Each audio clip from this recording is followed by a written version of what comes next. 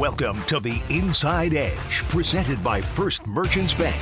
First Merchants Bank, helping you prosper. Put it in the upper right-hand corner, just like a postage stamp. That's a good bingo! Get ready to learn more about the Columbus Blue Jackets players and coaches, as well as find out what's going on this week in the NHL. Now let's join Bob McElligott and Jody Shelley for the Inside Edge, presented by First Merchants Bank. Welcome to the Inside Edge. The Blue Jackets picked up another point last night when they lost in overtime to the Anaheim Ducks, and now they have points in 3 straight games. But tomorrow night, they're here in Montreal to take on the Canadiens. Bob McElligott and Jody Shelley with you. And Jody, that game last night, I thought that Pascal Vincent really wrapped things up when he made a statement in his postgame press conference, and he said, if we play like that every night, we will win most nights. And there was no lack of effort for the Blue Jackets. There was some bad luck. There were some posts and there were some turnovers that the puck went in on the other side and all that stuff. But all in all, they walked away with a point. They're disappointed. If they come out of there with 0, I think they're really mad today. But again, it was a good effort. Now that's 3 in a row. Yeah, I agree with that. I mean, there's going to be games that you don't get that extra goal, and you can look at the power play situation and say, they had so many opportunities. How didn't they win that game? And that's how you have to think. But there's a process for a coach who's establishing the way things are going to run here, the standard. You know, he's healthy scratching guys. We've seen Robinson go down on waivers. He's in Cleveland of the American Hockey League. We've seen Foodie get waived, who was a first-round draft pick, who is now with the Nashville Predators. And, you know, these things are happening. Everyone's taking notice. His currency is ice time. He's benched Severson, who's in the first year of an 8-year contract, and he didn't play a whole period. So it doesn't matter who the player is, what their name is, how much he respects them, what he thinks of them, how much money they make. He has mentioned that they are a number on the bench. And if you're number 44 on the bench, or 40, whatever your number is, Bob, 49, I don't know, Dan Fritchie, it doesn't matter how much he likes you. If you're not doing what he's asked, you're going to sit, and everybody's in on that. So last night's game, he's watching for those details. Of course, he's waiting for the cannon to go off and a couple of those shots that have hit the post. It doesn't happen. But as a coach, the process is building. It's 82 games. The Blue Jackets are just starting their season, but I think he's already established what he wants, and for him, it's an indicator. It would be frustrating leaving last night, just like all the fans, for the coach, because there were some errors that cost goals. There were some big saves at either end, and Dostal is a guy who hasn't played a lot of NHL games, but I don't know if you saw his reaction when that overtime goal went in last night by Veterano. He was ecstatic. It was like they'd won. I thought it was like game 1 of a series. You know what I mean? But Anaheim is scratching and clawing to get wins, and they hung around and were able to take advantage of a couple opportunities. So, yes, you have to kind of walk out of this one and say, okay, what you just said off the top. 5 out of 6 points the last 3 games, now get back on a winning streak. And I'm very encouraged by what they're doing and how they're building and how he's realistic with last night. Because you could look at any win or loss, mostly the losses, very, very negatively. But it's what you said, hard work within what he's asked of the team. And we're going to talk to Justin Danforth here tonight. And he's one of those players that brings the effort every time and does what's asked from in battles and in the system. And it'll be interesting to hear what he says. Yeah, it will be. I want to go back to the accountability thing that you were just talking about, because as a player, and I'm sure you've been there with different coaches, where you're sitting on the bench, and if you see one guy that makes a mistake and he gets benched for it, and you see another guy, maybe a more skilled player, maybe a higher paid player, maybe a star, and he makes the same mistake and the coach just turns the other way and lets it go. If it's not the same for everybody, what kind of attitude does that breed amongst the guys sitting on that bench or in that room? Yeah, it's not a team. It's not a – I mean, the guys that played a lot of minutes are going to make more mistakes and have a longer leash because they have the puck more, they're in different situations, they're facing top opponents, good defenders, so you're realistic about it. But when it's a simple play or you see a player that's off one night and not in the game, you have to use that currency because everybody's watching. And I've been in rooms where that's been the case, where the star just keeps going out and, you know, don't worry about him. Don't worry about what he's doing. Worry about what you're doing. It's almost like they're taking the frustration out on the bottom 6 forwards or the bottom pair D or the goaltender that's struggling and saying, no, you're not going to work through this. I'm frustrated at him, but he's going to learn how to play this way. This is the only way he's going to learn. It's just a bad situation to be in. There's nothing better, and I think that any veteran that's been in the league, even the rookies, show me my boundary, show us our boundaries as a group, and when we know where they're at, everybody's clear.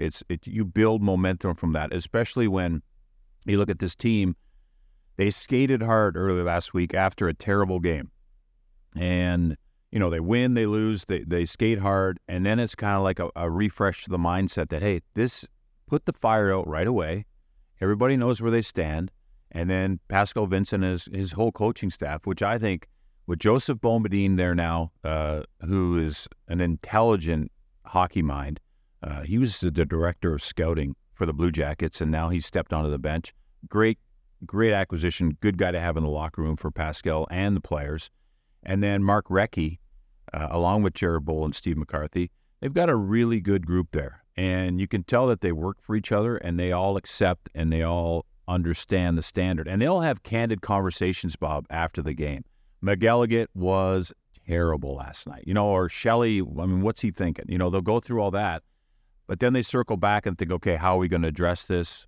Think about Andrew Peeke, who's been out of the lineup. There's a lot of moving pieces here that they've got to take care of. But it's all early in the season, doing it for the right reasons. And that's to build a culture here with this talent that understands what's expected. And that's really the bottom line. It's so refreshing. I had it with John Tortorella, and it was just, you didn't have to worry about anything. It was just, you knew where you stood and walk into the rink and do your job and go home.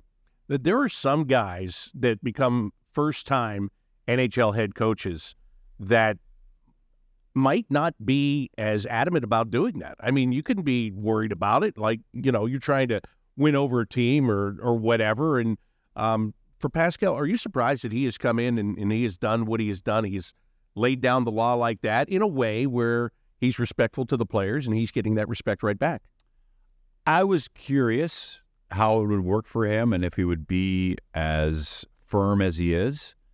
But I think watching it done correctly as an assistant coach, he was a head coach early in his career, and then he was an assistant. Then he was a head coach of American Hockey League team. Then he was an assistant with Paul Maurice, who he credits all of his career pretty much to Paul Maurice. He says he wouldn't be here as prepared if it wasn't for Paul Maurice. And Paul Maurice is very candid in the media, but he's very firm with his players, but fair.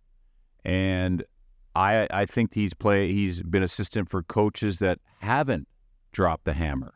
And when you're driving home after a loss and you take notes and you realize that I wouldn't have done it that way, I would have done it this way, even with Paul Maurice. So, you learn from who you're with. And he's a very intelligent guy, and he understands the people in the locker room, which is his advantage. He's known Patrick Laine and Jack Roslovic their entire careers, being in the Winnipeg Jets organization and now following them here to Columbus. It's an advantage. So I think he's that intelligent, and he's learned from the good and the bad that he's seen up front and around the league. And I think he's now doing it his way, and I think it's refreshing for him and the coaching staff. You mentioned his relationship with Patrick Laine and Jack Roslovic. I think in these past couple of games, especially the Calgary game last Friday and then the Minnesota game where Jack got the overtime winner on Saturday, I think that Pascal Vincent's understanding of Jack Roslovic in his game and how to try to get something more out of him, I think that's really showing itself here in the last couple of days. It is, because, he's seen Jack at what he would say is best, and it's been for, parts of seasons. And it's interesting with Roslovic because he's a local guy. How many guys get to play in the NHL, first of all, but then get to play for a team that he grew up idolizing in a city that he's so familiar with? And I think that there's an appreciation there for Jack that he's probably had before, but you can lose that sometimes. When you keep getting thrown over the boards, or you're going to be that second-line center, you're going to play the position. Well, that gets pulled away from you, and you're watching game number one from the stands. And then you're on the fourth-line left wing, which you've never played. You're a right-handed shot that's played center and some right wing. Those are situations that makes you uncomfortable, but then all the list of transactions that happen, he'll take serious notice. And there's a part of the game which Pascal has asked of his players that is, it's not go on the ice and wait for the long pass so you get a breakaway. Or it's not the moment where you receive a pass on a 2-on-1 and the fans cheer for you. It's when you go in for a puck, you battle for the puck. You're present in the battle. You're harder to play against. The plays that lead up to a goal usually are a small play that is it's unheralded. You don't talk about it, but it leads to you getting out of the zone or getting through the neutral zone, or even a bigger part, keeping plays alive in the offensive zone. When you're on the fourth line, you work so hard to get out of your zone, you work so hard to get in that zone, and then if I'm the guy that has to go net front, Bob, you throw it up to the point or the winger, and they lose the battle on a soft play, and I'm trying to get position in front of the net. Now we're back in the neutral zone or the D zone. So those are the battles that lead to more offense and all the fun.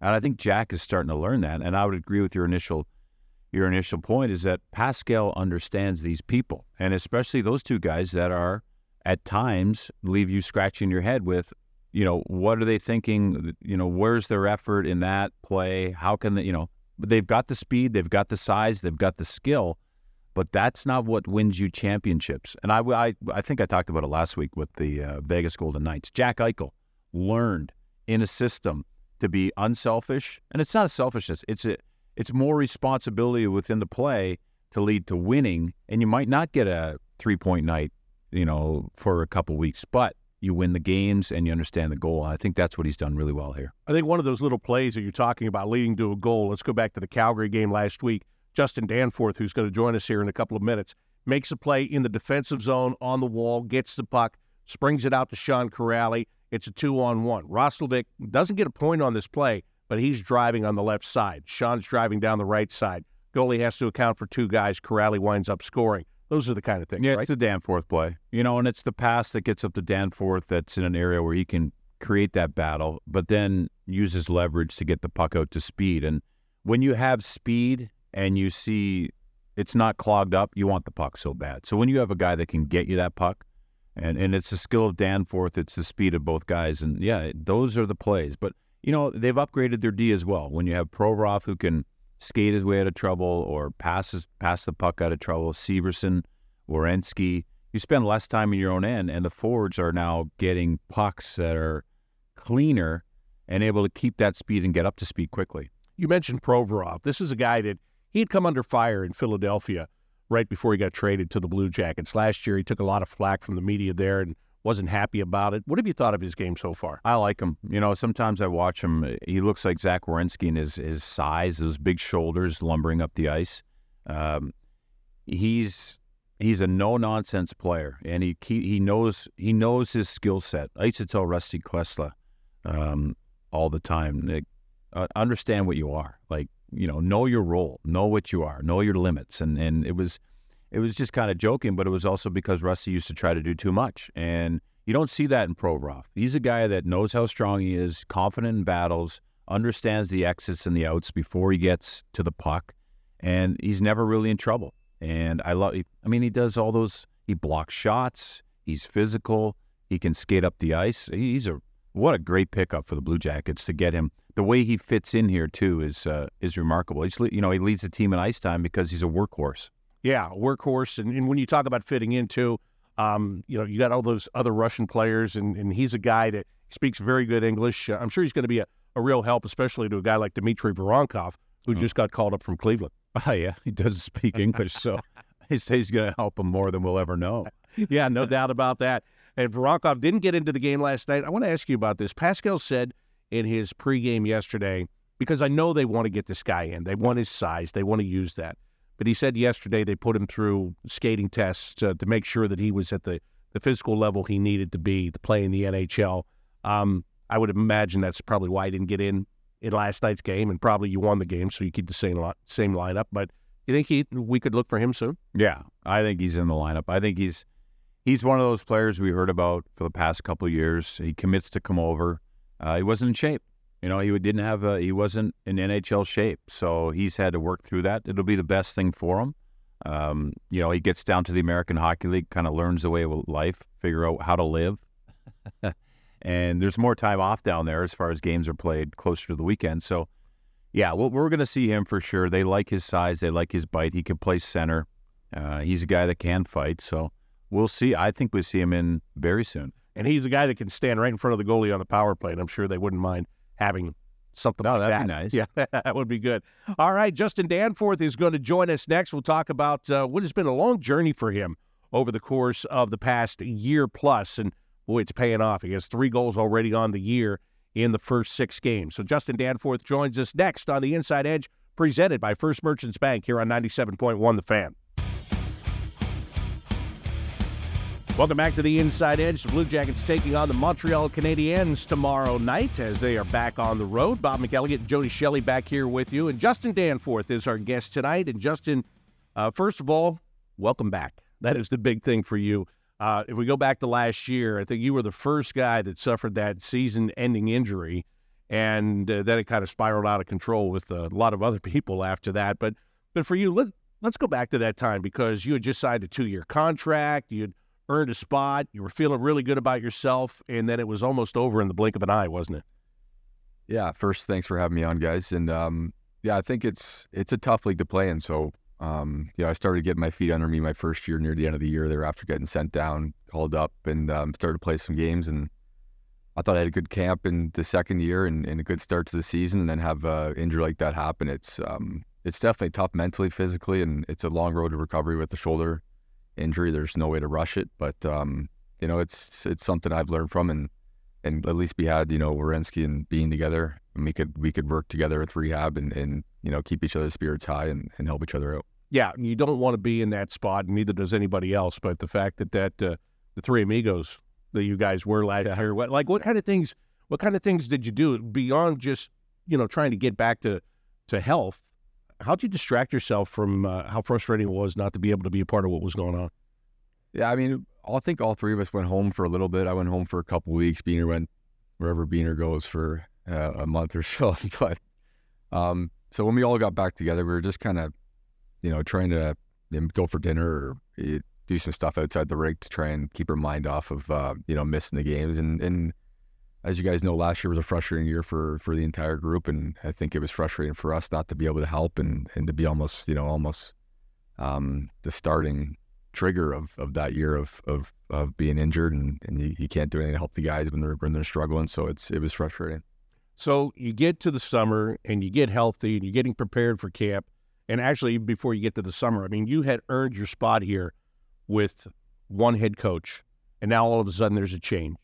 And like for you, not being able to finish the year, going into the summer, now trying to prepare for a camp, how are you looking at that? Because now you've got to prove yourself to somebody else. Ultimately, the way it happens is you wind up playing for a guy that knows you very well, and you're almost slotted right back in, or at least with somebody that knows what you can bring to the table. But before that happened, what was your mindset as you're trying to prepare and get ready? I mean, it's definitely tough when you have a coach who knows who you are and believes in you as a player.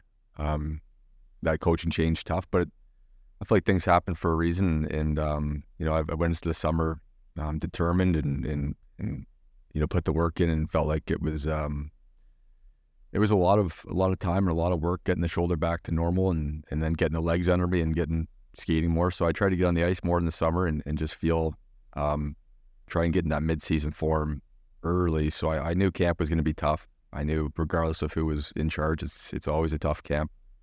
And I just wanted to be feeling good on the ice. I wanted my conditioning to be high to make the game come easier, because I know it's when you take a year off of playing the NHL, it's the timing, everything is tough to get back into, but I try to make it as easy as possible.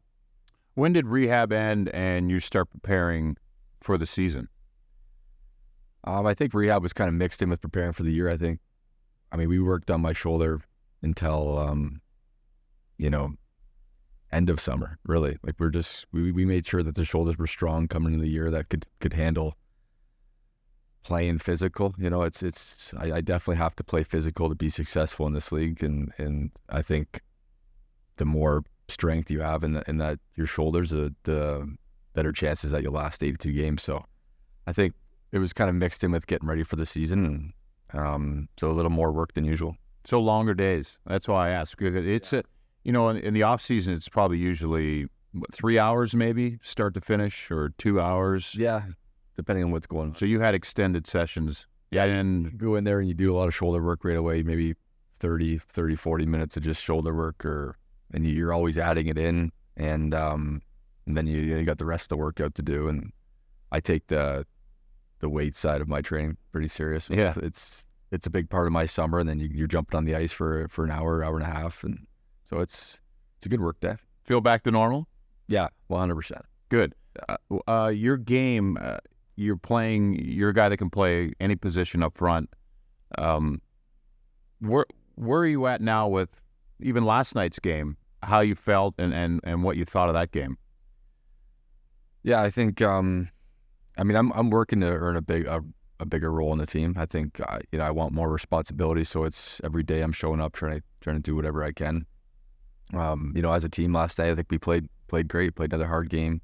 Unfortunate result, but I think if we play hockey like that for the next 75 games this year, we're going to be in good shape, because I think we have so much legs that we bring so much energy, and we're all over you. We're hard to play against. We're not fun to play against. Our backtracking, teams hate when teams backtrack, because you don't get those odd man rushes, you don't get those 3-on-2s, those gifts. So our goal is to make it hard on teams every night and for them to match our intensity. And I think when we do that, we play really well. I want to go back to kind of a few years ago before you got to the NHL, because you're now 30 years old. You're a guy that got here late in his age in his career, but it seems like the perfect time for you. But you were in Russia, you were in Finland, you played over in Europe, and it's different culture over there. And we have these guys now like Voronkov, Marchenko, we have Russian players, we have guys from Finland. What's the level of appreciation you have for them coming over here, being there in that culture? Yeah, I think it's tough, like especially for guys like Marchenko and Voronkov, with their English coming over was tough, right? It's tough to communicate with coaches and players and just normal stuff day to day, grocery store. There's a lot of stuff outside the arena that's happening that you're trying to get comfortable with so you could play better on the ice. And I think you see it with Marchenko. He's such a talented hockey player, but he got sent down early on. And when he came up, he was more comfortable in this environment, and it showed in his game. So I think I have a bunch of respect for especially like Voronkov coming over. It's going to be a learning curve for him, but I think he'll be a solid NHL player once he gets comfortable and changes to the style of the NHL game, because it is a different style than Russia. There's more space in Russia. In the NHL, it's guys' gaps are great, so you don't have time to make plays, and you have time to make plays, but you have to do different things to try and get yourself more space and more time. So I think it's just a matter of him figuring it out. Do you speak Russian? No, because Voronkov. I mean, it's like small amount, a very small amount. Yeah. So how did you get by over there? What was that like for you over in Russia? I mean, you get a driver there who helps you out. So it's a good start. Yeah. So you get a driver, but he takes care of your entire life. He takes care of your banking, phone, getting you the rink, getting you to dinner, anything you need. This guy helps you. Sounds kind of nice. It's nice. Yeah. And he was a great guy. His name was Roman, and he helped all of us imports out. So, that's how you kind of, Google Translate's huge. You're out for dinner. It's a full Russian menu. You just take a picture of the menu and it flashes up English and you point to that. That's what I want. But there's a couple things happen in Russia where you're just like, well, I'm in a different country. There's one where I ordered a vodka soda, and they brought out a glass of vodka and then a bowl of baking soda cubes. And I was like, oh, I guess I got to really get to details. Straight vodka only. Yeah, vodka. You just picked that bowl up and just... I was just kind of shocked. I'm like, okay, I guess something's going on. Well, that's what you ordered. Yeah, they brought it out, so. Can I get a bowl of vodka, please? Yeah. That's that all. No, that's quite the experience. And I've heard a lot of stories about Russia, and I just wonder about that. And then you got a long path to get here, and your determination's got to where you're at. Your role in the team, I already touched on it, but I say they missed you last year a lot, and you're not a guy they talk about much, but you understand that. But coming into camp, there was also that doubt. We talked about it a couple weeks ago, where there's always that fear, right, of where do I fit in this organization? And now that you're at this point, you're in the season, things are good. You got to be much more relaxed, much more confident in your game and your situation. Yeah, I agree. I think when you get into camp, there's so many guys here that can play hockey at a high level, and you're pushing to, you're just competing every day. Every day you wake up, you going to bed, you're thinking about it. Waking up, you're thinking about it. And it's just a 3-week competition, and I think that's the competing part of hockey is why I'm here now today. Like that's why I'm a good hockey player, is I compete every day, and it's, I'm a hard player to play against because I won't stop on the play or whatever it is. But it definitely feels better now that I have a little bit of a role here now, and I'm getting back into it. So, but there's always somebody coming, So and there's never comfortable. Never comfortable, that's for sure. Was it easier to feel more comfortable when you got the 1-year contract extension? And you signed that 2-year deal last year, and all of a sudden year one is gone. Mm-hmm. You're injured. It's over. Now you're coming into this year, final year of a contract, but they extended it for you there a couple of weeks ago. What kind of peace of mind is that for you? Just knowing, obviously the work you were just talking about, Mm-hmm. that's how it pays off. That's why you get that. Yeah, I think it's huge. I mean, having stability is massive in this league. I mean, if it's, I'm not lucky enough to have the 8 years to. Yeah, that's right. I'd take 8-year, $1 million deal, right? I'll take the 1-year stability, and I love Columbus, so I really want to be here. So it was an easy decision for me. It takes a little bit of pressure off me, but I love it here. I think what's going on here is something special with this young talent we got. You look, Fantilli last night looked amazing, and guys like that are going to push this club to another level that we've been trying to get back to. So I want to be a part of it, and I'm excited to be here. Talking with Justin Danforth of the Blue Jackets, you talk about Adam Fantilli there, and you got a chance to play with him a little bit during the preseason schedule. And just watching him go about his business as a guy that has paid the dues that you have and works as hard as you do, when you look at him, 19 years old, 1 year of college hockey, coming right to the National Hockey League, but what do you see in this guy? I think he gets it. I think he's a mature kid for his age. He's not over cocky or anything like that. He's confident, which is what you need in this league. But he's a good teammate. He's a good person to be around. So I think that's a big part of it. And then his skill set's obviously super high end. And I think I talked to Jody yesterday about just his compete level and his will to win. I think that's what kind of separates guys in this league at a younger age. He shows up, he competes in practice, and he gets pissed off if he misses an open net or something in practice. You could tell he wants to win and he wants to get better, and I think that's all you can ask for from a young draft pick. How important is that for this team? Because everybody wants to win, but when you have somebody that comes in like that, does it just kind of reinforce where you say, yeah, this is how we all feel, but he just got here, and now we've got to match that. We've got to show him that we all got the same drive here. I think he sees it. I mean, he was here early in the summer, and he saw how we were doing battle drills in mid-August, so I think he got a good feeling of what it's going to be like here, and what we keep talking about it, but the culture that we're trying to set in the standards. So I think he realizes what he has to do every day, and I think we're all trying to push each other. You came out of college as well. Of course, Adam Fantilli goes to Michigan for a year, wins a Hobie Baker, gets drafted 3rd overall. You grinded your way right through the college game, too, at Sacred Heart.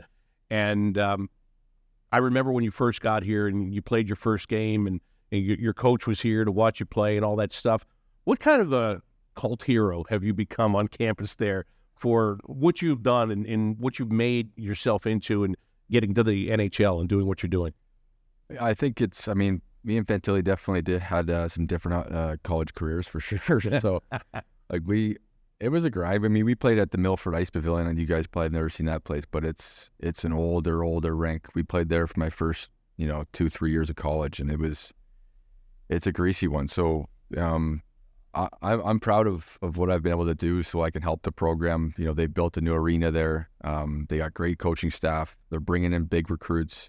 They're trying to build a new culture there, and I think with the new arena and the players they're getting, I think you'll really see Sacred Heart on the map here in the next couple of years, and hopefully those guys who are playing there can see me playing in the NHL and know it's possible to get out of a lower end D1 school and live your dream. It's not always going to be a direct route right to the NHL, but as long as they know that it's possible, they can have something to push for. And that's a funny thing about college hockey, because a lot of small schools are D1 because you're either D1 or you're D3. There's no D2 in it. So, you get the opportunity to play against the big boys and do that. How often do you talk to those guys, the coaches there?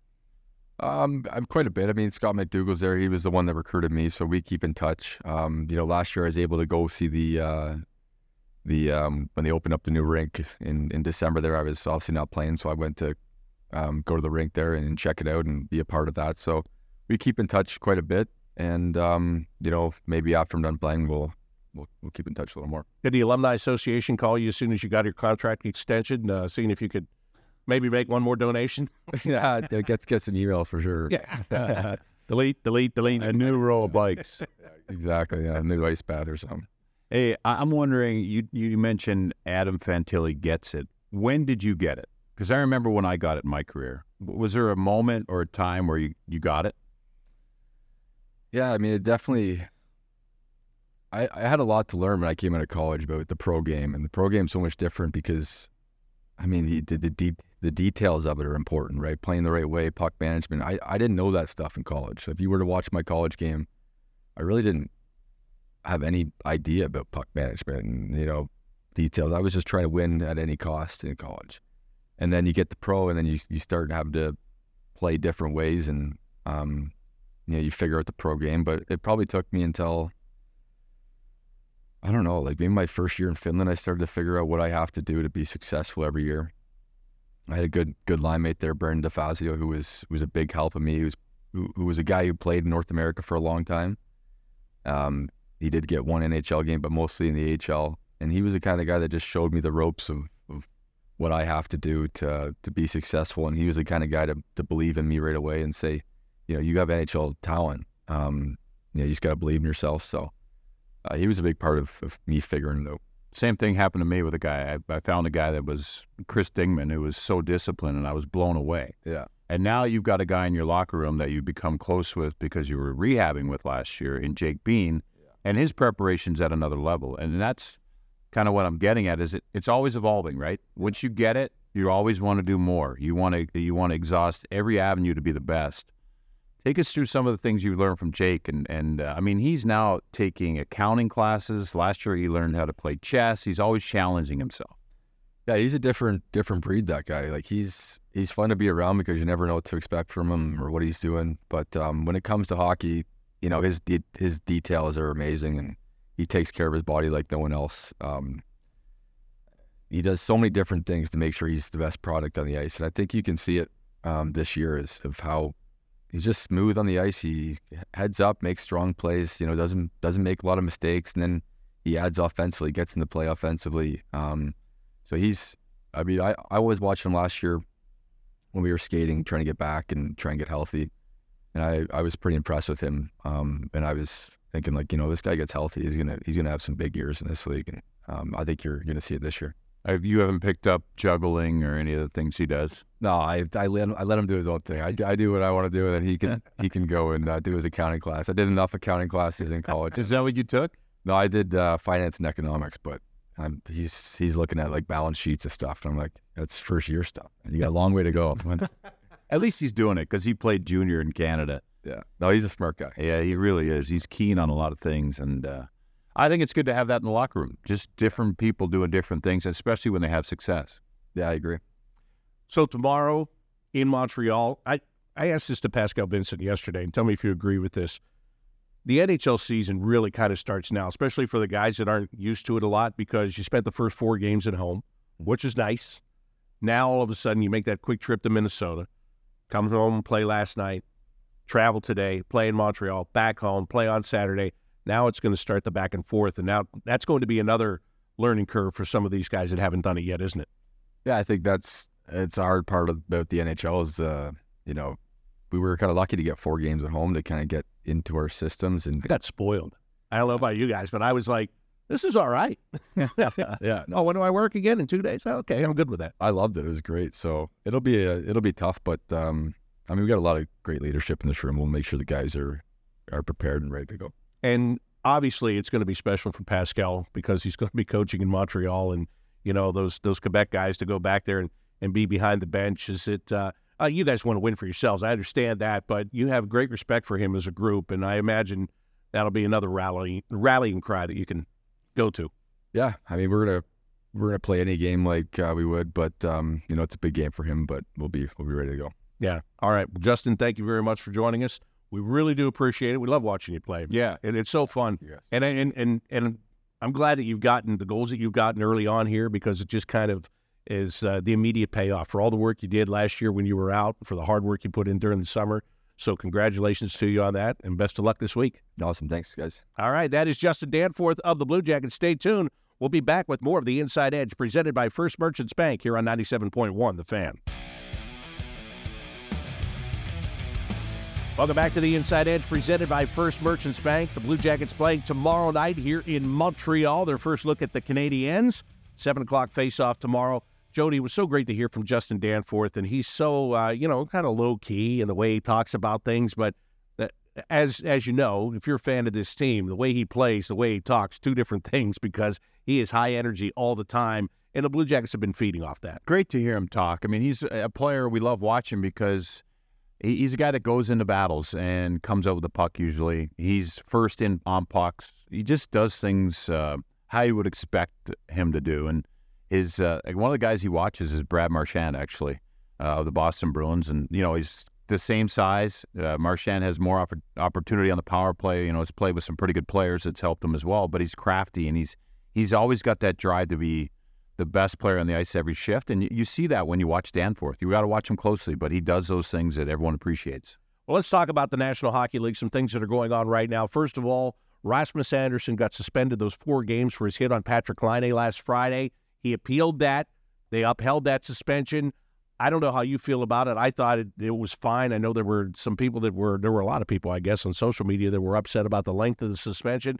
3 seconds left in a game. The guy's shooting for an empty net. Your team has no chance to win the game. You don't need to launch yourself into his head. I thought it was a good suspension. It was, absolutely, and upheld. He appealed because he wanted to play in the outdoor game. Yeah. Calgary's got one coming up here, and he's going to miss it now.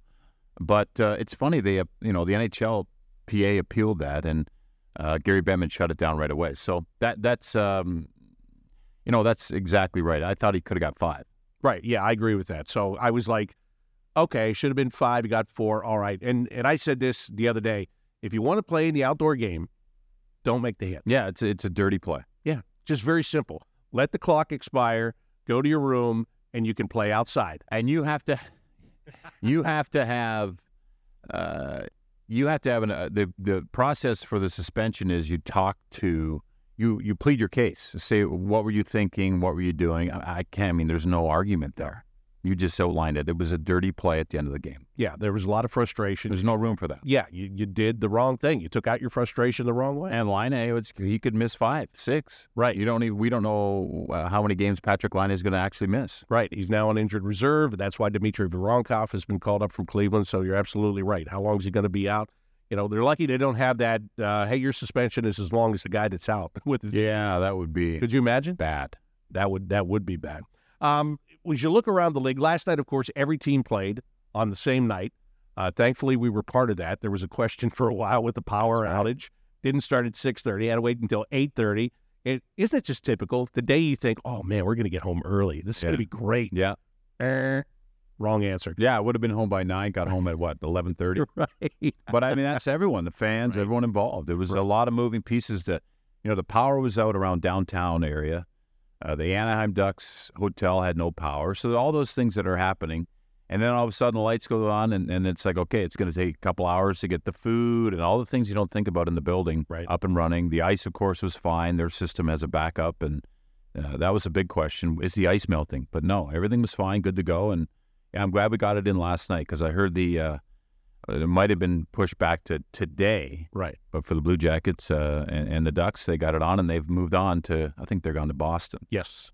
Yeah, they have. Yeah, we would have had to play tonight, that we wouldn't be here in Montreal, and it would be a back-to-back. But anyway. No, it worked out. It did. It did all work out. Let's talk about some teams around the league right now.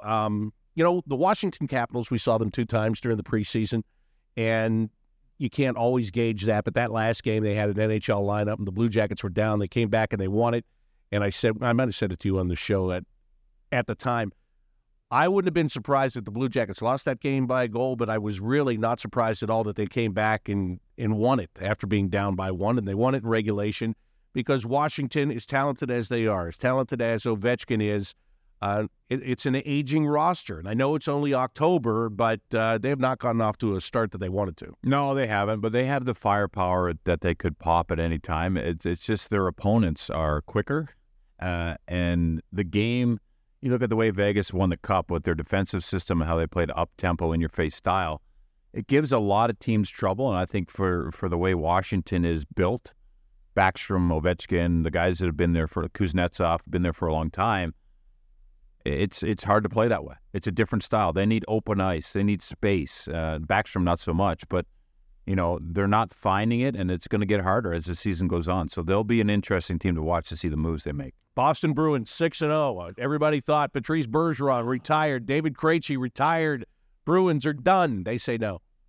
They were a buzzsaw last year through the National Hockey League. Let's not forget that. And, of course, you've lost a Hall of Famer and one of the best leaders we've seen in faceoff guys in Bergeron, but he left a stamp on that team just like Chara did.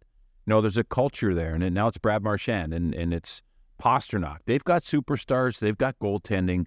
We'll see what happens. Swayman's contract is up here, and what they're going to do with their goaltending tandem, if they're going to wrap up both guys. I don't think they will, so we'll see. But that's a team that, I don't know. I heard a lot of people thinking they would take a major step back. They have something else to say. I think they figured it out last year. They've got something to prove in a couple ways, and one is losing those guys, those big players, but also that elimination, they got eliminated by the Florida Panthers, and that was a team that was dominant all year long. One last thing, Connor McDavid is injured, not playing for the Edmonton Oilers, and the Edmonton Oilers are looking for wins and not finding them. It's tough to get wins in the National Hockey League when you try to just outscore teams, and when you have that firepower, the best 2 offensive players in the game, you really have to gear your offense around them, but think about playing them. And I watched it with Vegas last year up close. They had a team game plan against those 2 guys. You knew you weren't going to absolutely shut them down, but they stayed out of the penalty box because their power play is so dominant, and they played a disciplined system and ended up winning the series over the Edmonton Oilers. And I think that people now have some kind of game plan going in, and it's going to be a hard season for them if they don't find that team game that they need. Should we go get some French cuisine? Poutine? Everybody, yeah, that's mon chum. That's up my alley right there. Right on. Fries and gravy and cheese. Curds. Things that are just not healthy. The land of poutine. Whatsoever, right? All right, Jody, thanks very much. Appreciate it. Thanks, Bob. That is Jody Shelley, and that's going to wrap up this week's edition of the Inside Edge presented by First Merchants Bank. Also like to thank Justin Danforth for being our guest tonight. Tomorrow, the Blue Jackets and the Montreal Canadiens. Pregame show starts at 6:30 right here on The Fan. Until then, I'm Bob McElligott saying so long, and thanks for listening to 97.1 The Fan.